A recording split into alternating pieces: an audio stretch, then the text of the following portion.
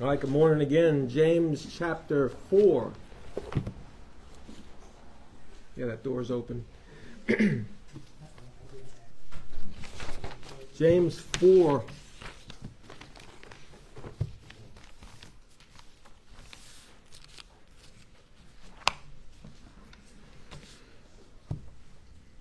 What a good song. Let's pray. Oh God, I pray that we would have your presence as we come humbly before you, Father. In fact, that's one of my desires and prayers for myself and the people of God, that we would submit ourselves to you, that we would humble ourselves before you, that we would draw nigh unto you. What a blessed promise: to those that draw nigh to you, you will draw nigh to them. But Father, we must draw nigh to you, not in our own way, not after our carnal feelings, but Father, in accordance with your revealed will and your holy word. Help us, Father. Your word says, seek ye the Lord while he may be found. Call ye upon him when he is near. Oh God, I believe you're near now. Please speak to us. Forgive us for our sins. Father, uncloud our minds. Help us to fix our hearts and our minds, our attention upon thee, so that we may attend upon thee without distraction. I thank you for all these precious souls. I pray you would bless each one in Jesus' name. Amen. We'll read the first 10 verses. The text is from verses 6 to 10. We probably won't make it to 10. It's probably, we'll talk about verses 6 to 8. But let's read the first 10 verses. James says, from whence come wars and fightings among you? Come they not hence even of your lusts that war in your members? You lust and have not. You kill and desire to have and cannot obtain. You fight and war, yet you have not, because you ask not. Ye ask and receive not, because you ask amiss, that you may consume it upon your lusts. You adulterers and adulteresses, know ye not that friendship of the world is enmity with God?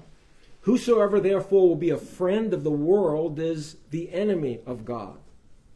Do you think that the Scripture saith in vain, the Spirit that dwelleth in us lusteth to envy? But he giveth more grace. Our text begins with a conjunction. He giveth more grace. Wherefore he saith, God resisteth the proud, but giveth grace unto the humble. Submit yourselves, therefore, to God, you who are fighting and warring among yourselves. Resist the devil. Stop taking the bait, and he will flee from you. Draw nigh to God, and he will draw nigh to you. Cleanse your hands, ye sinners, and purify your hearts, ye double-minded. Be afflicted and mourn and weep. Let your laughter be turned to mourning. Why mourning? Because of your sins, how you've sinned against God. Let your laughter be turned to mourning and your joy to heaviness. Humble yourselves in the sight of the Lord, and he shall lift you up. Back to verse 6, our text begins with a conjunction. The word but is a conjunction. It's like saying, hey, you did really good cleaning up the yard, but what about all that junk right there? My wife always tells me that. She'll say, but what about that? And she's right. And so the Scriptures have conjunctions. This is one. They had sinned greatly against God. You too, huh? They had sinned greatly against God. And his first words are wonderful. But he gives more grace. There's conjunctions all throughout the Scriptures, and I think of the one in Genesis 6. The whole world was full of wickedness and sin. Every imagination of man's heart was only evil continually, but Noah found grace in the eyes of the Lord. Psalm 138:6 also says, though the Lord be high, yet he hath, yet is a conjunction. yet hath he respect unto the lowly. Though the Lord be high, he respects the lowly. But the proud he knows afar off. And you see that in the text when we look at it here.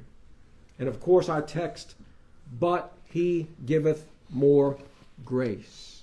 Now listen, up to this point in chapter 4, James has scolded and rebuked the scattered believers. They were fighting among themselves. They were self-serving. They were lusting. They were praying evil and carnal prayers, and they had drifted back into the world. They had begun to reassimilate into the world. That's a dangerous thing for any child of God. Because remember, when God saves you from your sins, he also saves you from the world. He saved you from the world's philosophies. He saved you from the world's gospel that they're preaching. And the world's gospel is from the god of this world, who's Satan. It's full of lies and deceit. And so he saved you from all of those things. And so James is rebuking them in the first 5 verses of this chapter. You look at some of these things and you think, man, that's terrible. But don't get too high-minded. We could find ourselves in that place if we become selfish and self-serving, if we begin to drift into the world, we begin to think like the world. And be so careful of what you watch on the TV, because Hollywood is discipling disciples as well. And so we begin to adapt ideas. We begin to talk like we hear on the TV. Be so careful of that. And then finally, this is the third battlefront, is the devil, the wicked one. But I want to go back to that verse 5 just for a moment, because, and he says, do you think that the Spirit saith in vain? Now, he kind of personifies the Scriptures here. The Scriptures don't audibly speak, but they do say, and so it's written. So he says, do you think the Scriptures say this in vain? Now, first of all, we know that the Scriptures don't say anything in vain. There's nothing that's written in the Word of God that is to no purpose, nothing at all. So the Scriptures don't say anything in vain. So James is asking, do you think that the Scriptures say in vain? And then he gives this puzzling, to me it's puzzling. I'm going to tell you what I said last week, and it might still mean what I said last week, but this is a passage that puzzles many commentators. In other words, they're trying to understand what James is saying. Now, oddly enough, you can go to some portions of Scripture, and there can be maybe 2 or 3 different understandings, and every one of them is not against the truth of God's Word. Each one has merit. So that's, here we are where James says, and last time what I said is this is our carnal spirits. I said, listen, do you think that the Scripture speaks in vain? And listen, my Bible's even got cross-references back to Genesis 6. Every imagination of man's heart was only evil continually. Back to Genesis 8, which was after Noah came out of the ark. So the Bible cross-references that. Now, the cross-references don't necessarily have to be true. They're not always true. They're not always right, but it references. So that's one thought. But then think about this. Now, the word spirit is not capitalized. So just take that all into account. So think about this. Was James asking them this? Does the Holy Spirit which dwells in us provoke us to lust or cause us to envy? That's another thought concerning this verse. In other words, does the Holy Spirit do that in us? Well, no. We know the Holy Spirit does not do that.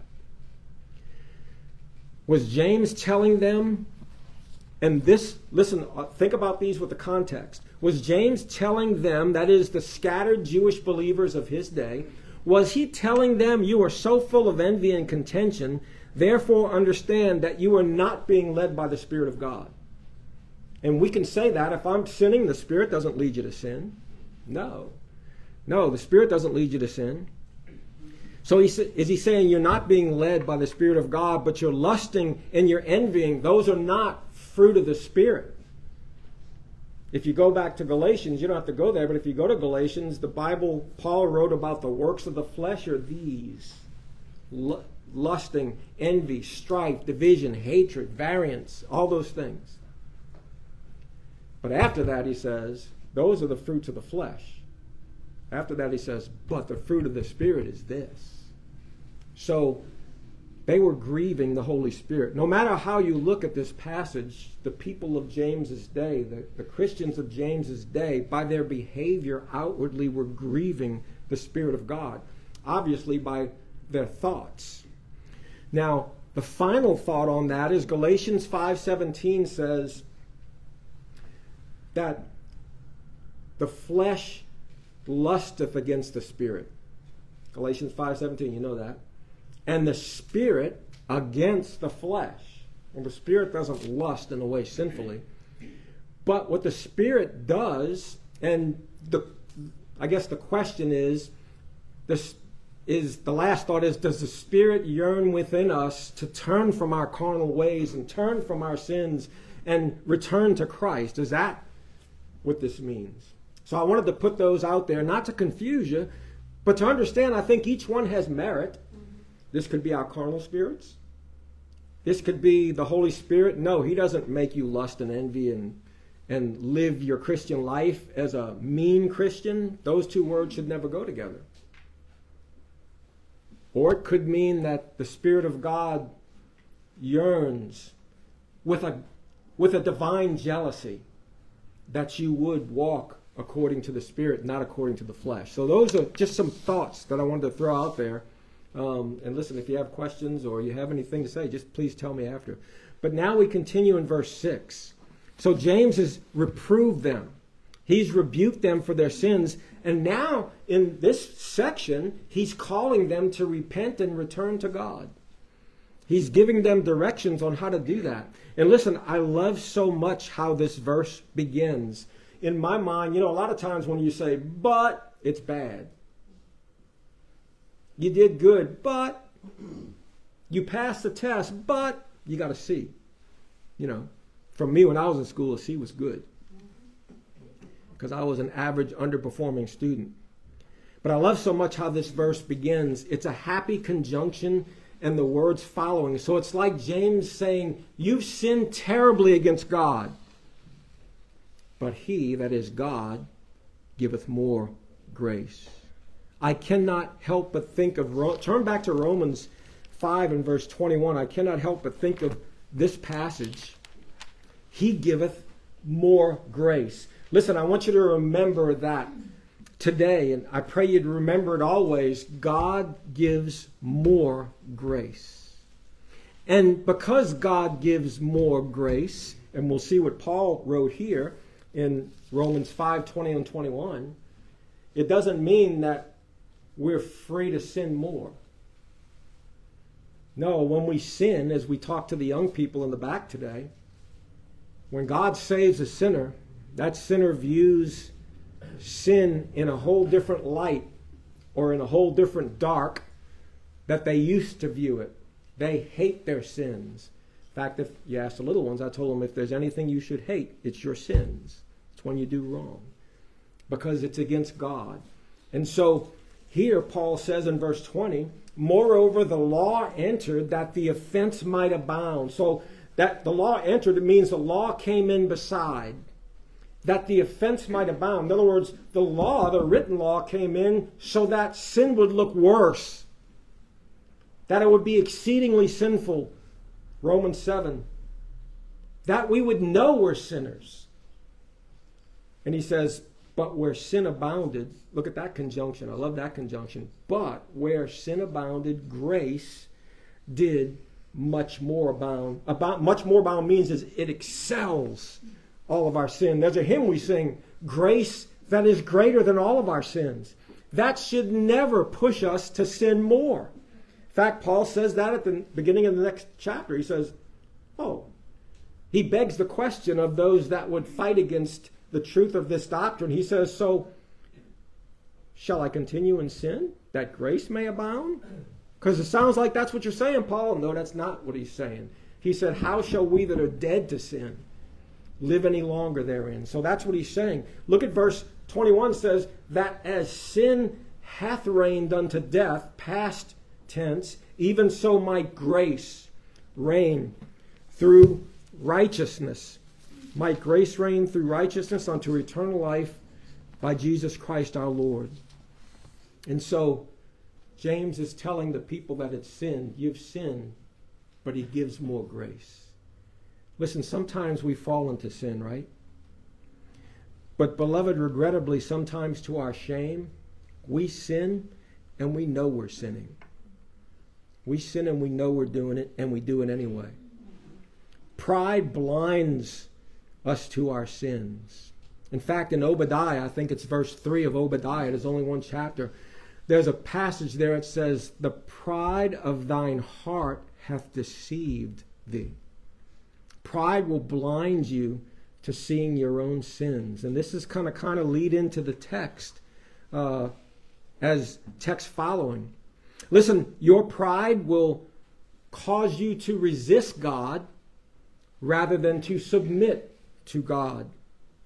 Your pride will keep you from acknowledging and forsaking your sins and confessing your sins with contrition, with remorse. You've heard people say, yeah, he asked for forgiveness, but there was no remorse. There was no humility. He wasn't really sorry for his sin. Sometimes we sin.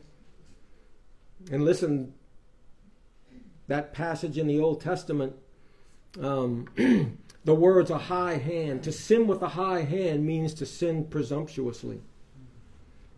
And we should be the most afraid of presumptuous sins. Sometimes we sin against our husband, our wife, our brother, our sister, our children. We allow wicked thoughts to fill up our minds.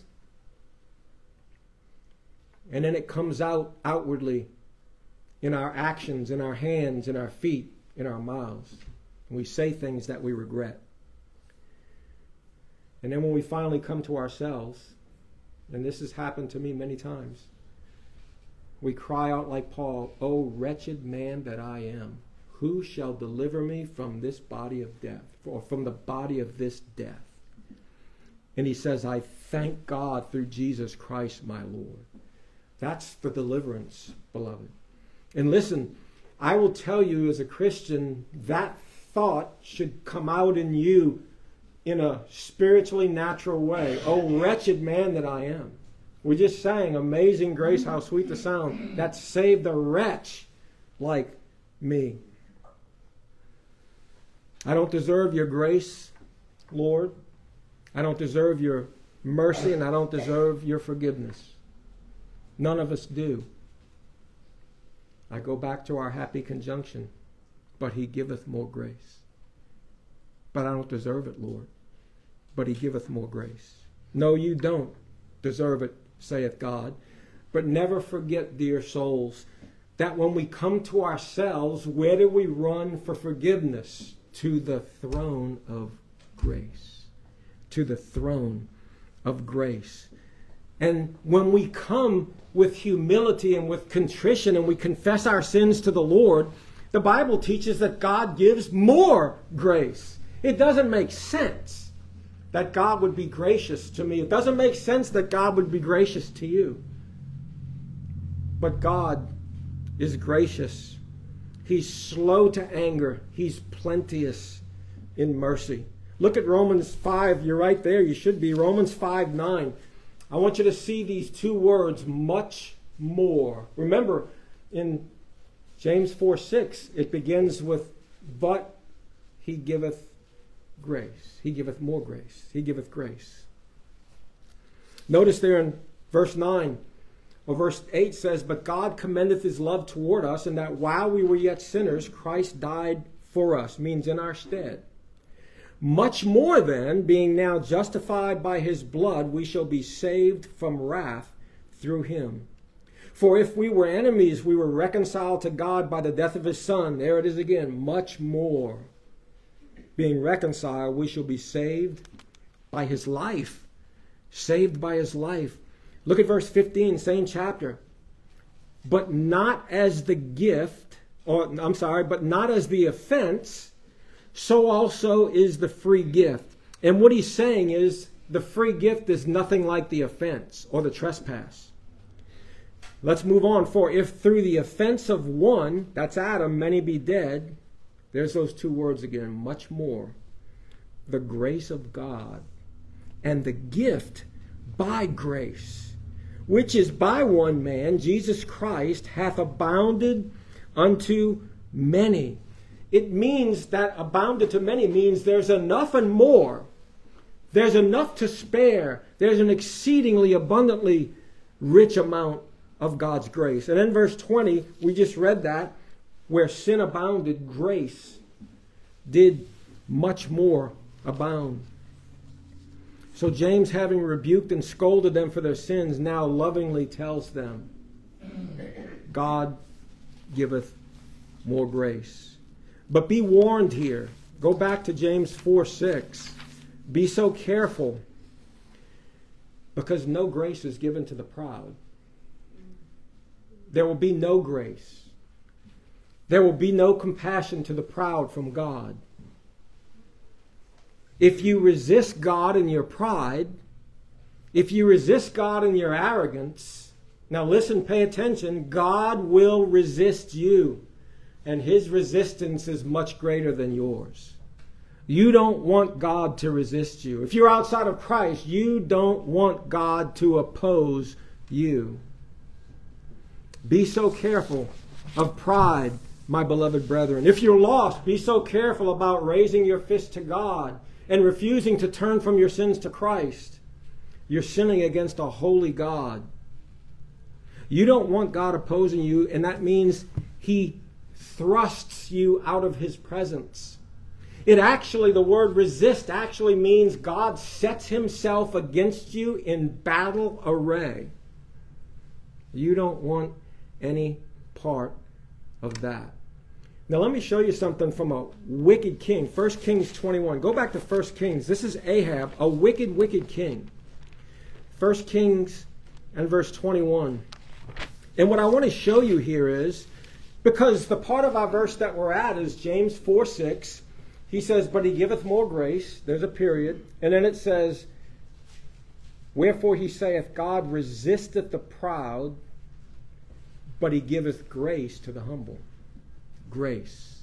God gives grace to the humble, but no grace is there to the proud. Now, in this passage, I want you to see how valuable humility is in the eyes of God, even in a wicked man. I want you. It's worthy of note to see this. Now look at verse 25. Now, what happened here is Naboth had a vineyard that was near the kingdom, or maybe near the wall, and Ahab went and saw this vineyard of Naboth, who was a Jezreelite, and he says, hey, give me your vineyard. I'll pay you for it. He goes, I can't do that. It's against the laws in Israel. He says, it's got to be for my family. And Ahab went home and pouted like a baby on his bed. He went home, and his wife, Jezebel, she came in and she says, what's wrong with you? I kind of picture him sniveling. Naboth won't give me his vineyard. She said, you're the king. So they raised a false witness against him, had him killed. Ahab went and took possession of the vineyard. God sent his prophet.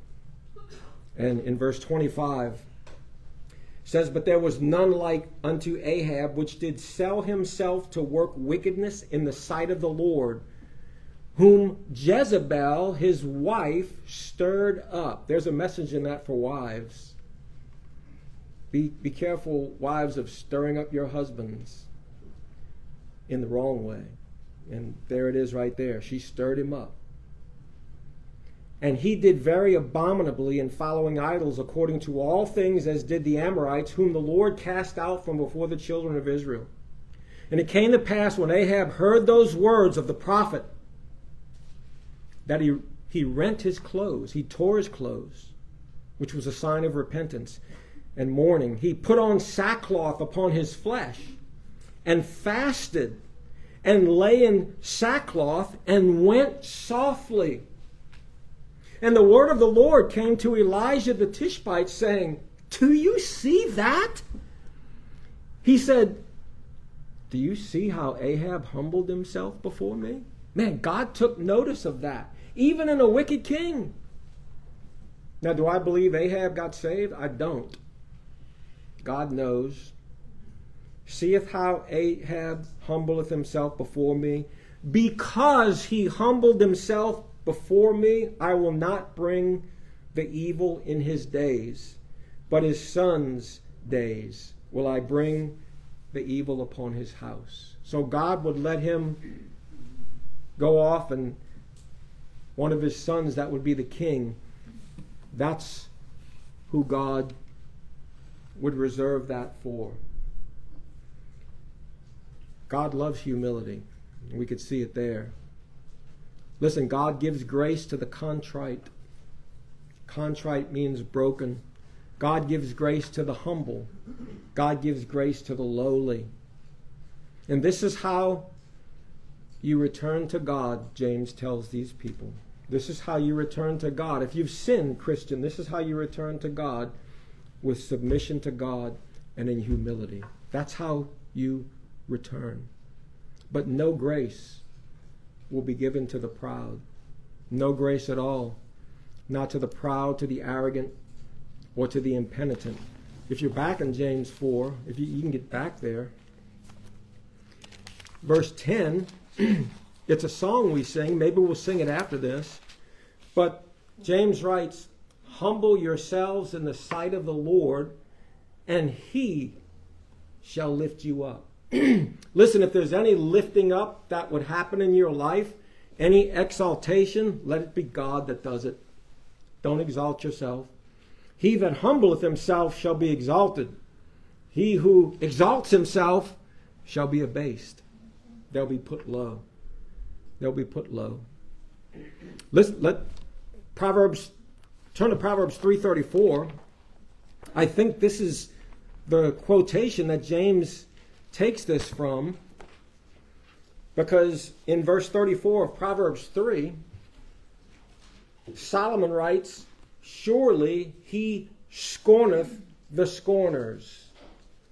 A scorner is a scoffer, a mocker of God, one who's proud and arrogant against God. Here it says God scorns the scorners, but notice he gives grace. He gives grace to the lowly. Isaiah 57:15, one of my favorite passages. Turn there. I want you to see this. Isaiah 57 and verse 15. If there was an overarching theme over this entire message, it would be pray for and desire godly humility. Pray for and desire godly humility. Listen, Jesus himself humbled himself. We see that in Philippians chapter 2. But look at verse 15 here in Isaiah 57:15. For thus saith the high and lofty one that inhabiteth eternity, whose name is holy. I dwell in the high and holy place with him that is of a contrite and humble spirit, to revive the spirit of the humble, and to revive the heart of the contrite ones. God will dwell with you. God will give you more grace. God resisteth the proud, but he gives grace to the humble. When you say, I'm a Christian, if you're proud, God will resist you. God resists the proud. 1 Peter 5:5. 1 Peter 5:5. Pride is never good. It's never good to be proud. Because when you're proud, you're saying, look at me, I'm something. Paul said in the Corinthians, if any man think himself to be something when he is nothing, he deceives himself. And so, beloved, listen, Jesus is the only man that ever walked the planet that could say, I am meek and lowly in heart. And he was 1,000% right. You see a man or a woman touting their humility, and I'll tell you that they're touting it in pride. Beloved, pray for humility. Don't exalt yourself. Pray for it, beloved. Look at Peter 5:5, 1 Peter 5:5. Likewise, you younger, submit yourselves to the elder. Yea, all of you, be subject one to another. He's talking to the Jewish believers. And be clothed with humility. It ought to be your clothing. For God resisteth the proud. There it is again. and giveth grace to the humble. Humble yourselves, therefore, under the mighty hand of God, that he may exalt you in due time. If you would be exalted, if you would be raised up and lifted up, let God do it. Let God do it. He says, casting all your care upon him, for he careth for you. And so, beloved, that's what we must leave to God. So they'd sinned against God. And you might have sinned against God. James says, humble yourselves in the sight of the Lord. But there's the third adversary, or there's the chief adversary, and that's the devil. In fact, the Bible teaches us that he is your adversary, the devil. We'll see that in a moment in the scriptures. We all have an adversary to contend with. We must resist the devil because he is going to try and bring us back into his realm, back into his world. Listen, he is a tireless adversary. He walketh about seeking whom he may devour. He's not this big, scary-looking figure that you see in the movies. He is a wicked spirit, and he's going to try and influence you in your mind to do things that you should not do that are against God. He wants you to sin. He wants you to fight. He wants you to envy and hate one another. He wants you to hate your brother and sister. He wants that. So when you find yourself in the middle of a fight like that, devil's going, he's clapping. No, beloved. No, beloved. That's why it's so important what we'll see in a moment. Submit yourselves to God. Listen, you can't fight him in your own strength.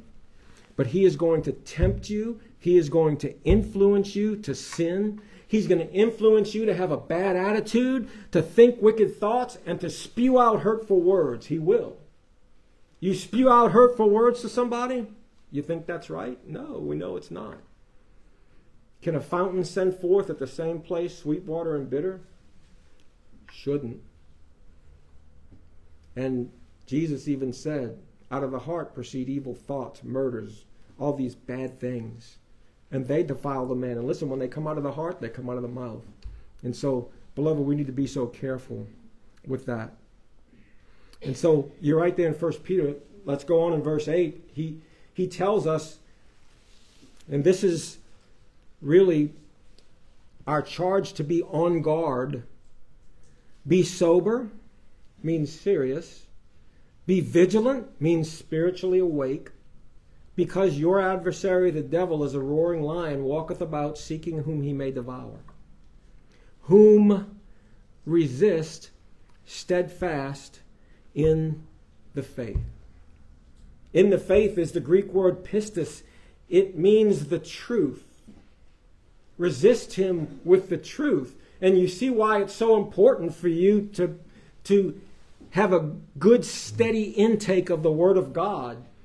To let the Word of Christ dwell in you richly so that you will be strong to resist the devil. And that the Spirit of God will come out in you and you will resist him. And look, the Bible says when you do, he will flee from you. It says that in James.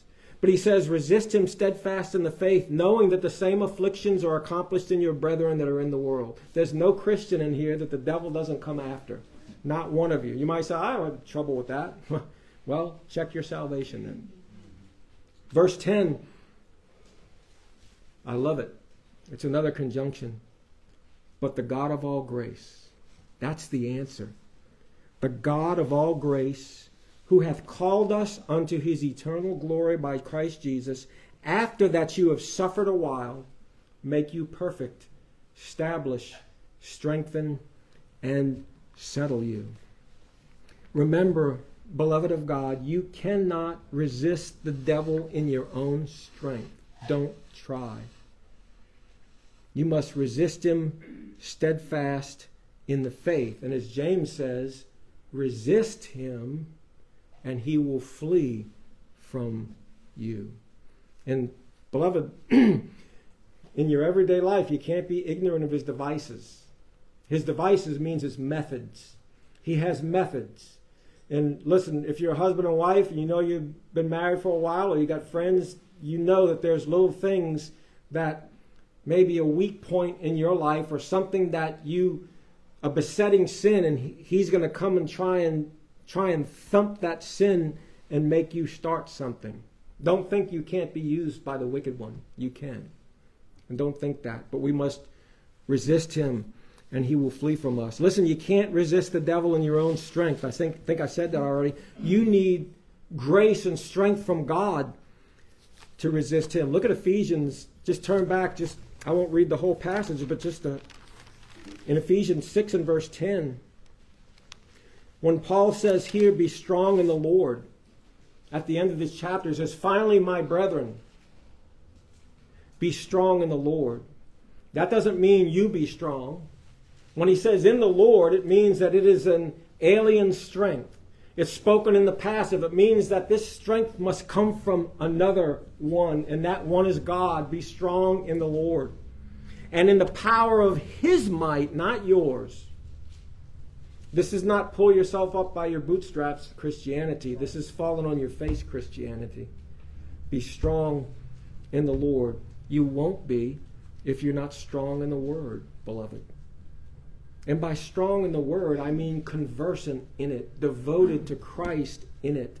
Not saying you need to be a deep theologian and know all the mysteries of the Scripture, but the Scriptures are simple enough to God's children that they can understand his commands, and they can understand those things that they are called to do so that we don't give him the advantage. In fact, 2 Corinthians says that. Don't be ignorant of his devices, lest he get the upper hand, the advantage. Don't give him the advantage. And listen, most times when we fall into sin, we've given him the advantage. We've given it to him. Remember this. Satan can only tempt you and influence you. He cannot make you sin. He cannot make you sin. When you sin, it's yours. James even said that. Every man is tempted when he is drawn away of his own lust and enticed. So don't ever say, well, the devil made me do it. Nope. You did it of your own accord. So remember that, my beloved brethren. And so Ephesians 6:10, finally, my brethren, be strong in the Lord and in the power of his might. Put on the whole armor of God, that ye may be able to stand against the wiles of the devil, so that you can resist. For we wrestle not, here's where the war is, we wrestle not against flesh and blood, but against principalities, against powers, against the rulers of the darkness of this world, and against spiritual wickedness in high places. So James is continuing to point them back to God. And first order of business in this text is to remember that they have an adversary. Now, he moves on, and if you get back there, James chapter 4, if you go back to James chapter 4, in verse 8, so he says, submit yourselves therefore to God. And listen, humility is an essential if you would be gladly submissive. Humility is an essential if you would be gladly submissive. If you don't submit yourself to God, you're proud. You're full of pride. If God says something and you say no, God resists you. And don't ever think that you might learn textbook stuff about God, but you'll not commune with him, you'll not fellowship with him. But he's got you at a stiff arm, and he sets himself in battle array until you repent of that pride. But look, he says, next, after resist the devil and he will flee from you, then he says, draw nigh to God, and he will draw nigh to you. That's amazing. So if I draw nigh to God, he's going to draw nigh to me. Who wouldn't want that? Look at Zechariah. If you turn back, it's just Zechariah. Let me show you something. Zechariah chapter 4. Chapter 1, rather. Chapter 1 and verse 1 to 4. Who wouldn't want God to draw nigh unto them? Well, he's telling us, remember what we saw about humility in Ahab, right? And we know God delights in it. It's of great value. God takes note of it. But think about humility in the righteous. Look at verse 1, Zechariah 1:1.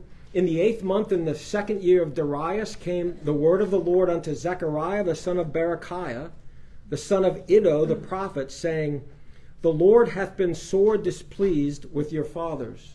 Therefore say thou unto them, Thus saith the Lord of hosts, listen, turn ye unto me, saith the Lord of hosts, and I will turn unto you, saith the Lord of hosts.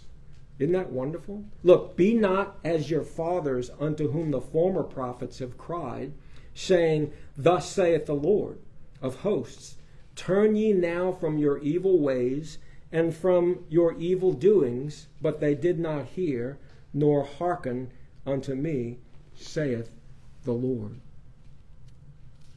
That's amazing. You draw nigh to me, and I'll draw nigh to you, God says. Listen, that's a catalyst. It ought to be for us to look at that and say, what a precious promise in the scriptures that if I draw nigh to God, God will draw nigh to me. To draw nigh means to come close. But how do you draw nigh to God? How do you draw nigh to God? Well, we know it's impossible to draw nigh to God for those who are not in Christ. If you're not in Christ, you cannot approach God. There is no approaching to God. Listen, in Adam, we were cast out of God's presence. So a lost sinner can't draw nigh to God.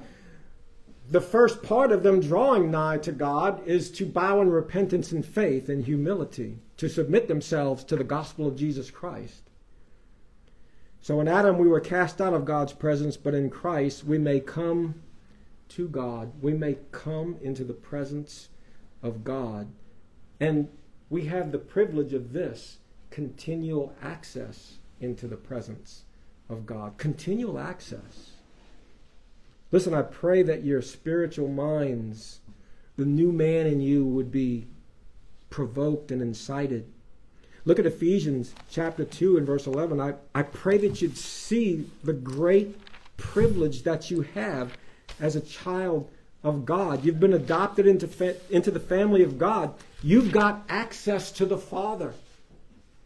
Ephesians 2:11 says, Wherefore remember that ye being in times past Gentiles in the flesh, in other words, you were lost, who are called uncircumcision by what is called the circumcision in the flesh made by hands, by Jews, that at that time you were without Christ, being aliens from the commonwealth of Israel, and strangers from the covenants of promise, having no hope and without God in the world. That's what every sinner is.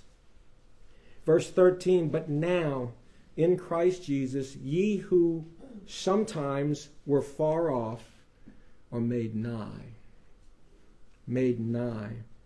by the blood of Christ. Therefore, being justified by faith, Romans 5 says, we have peace with God.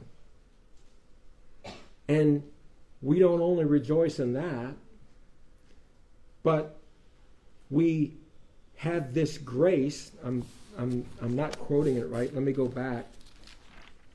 He says in Romans 5:2, he says, by whom we have access by faith into this grace wherein we stand. Listen, that's a wonderful thing. And here's the question for you, and I'm going to start winding down here. How much do you avail yourself of this grace and privilege of drawing nigh to God? How much do you draw nigh to God? It's not just talking about in the prayer closet. It is. But how often do you draw nigh to God? How often do you take advantage of this privilege of access? How much do you commune with God?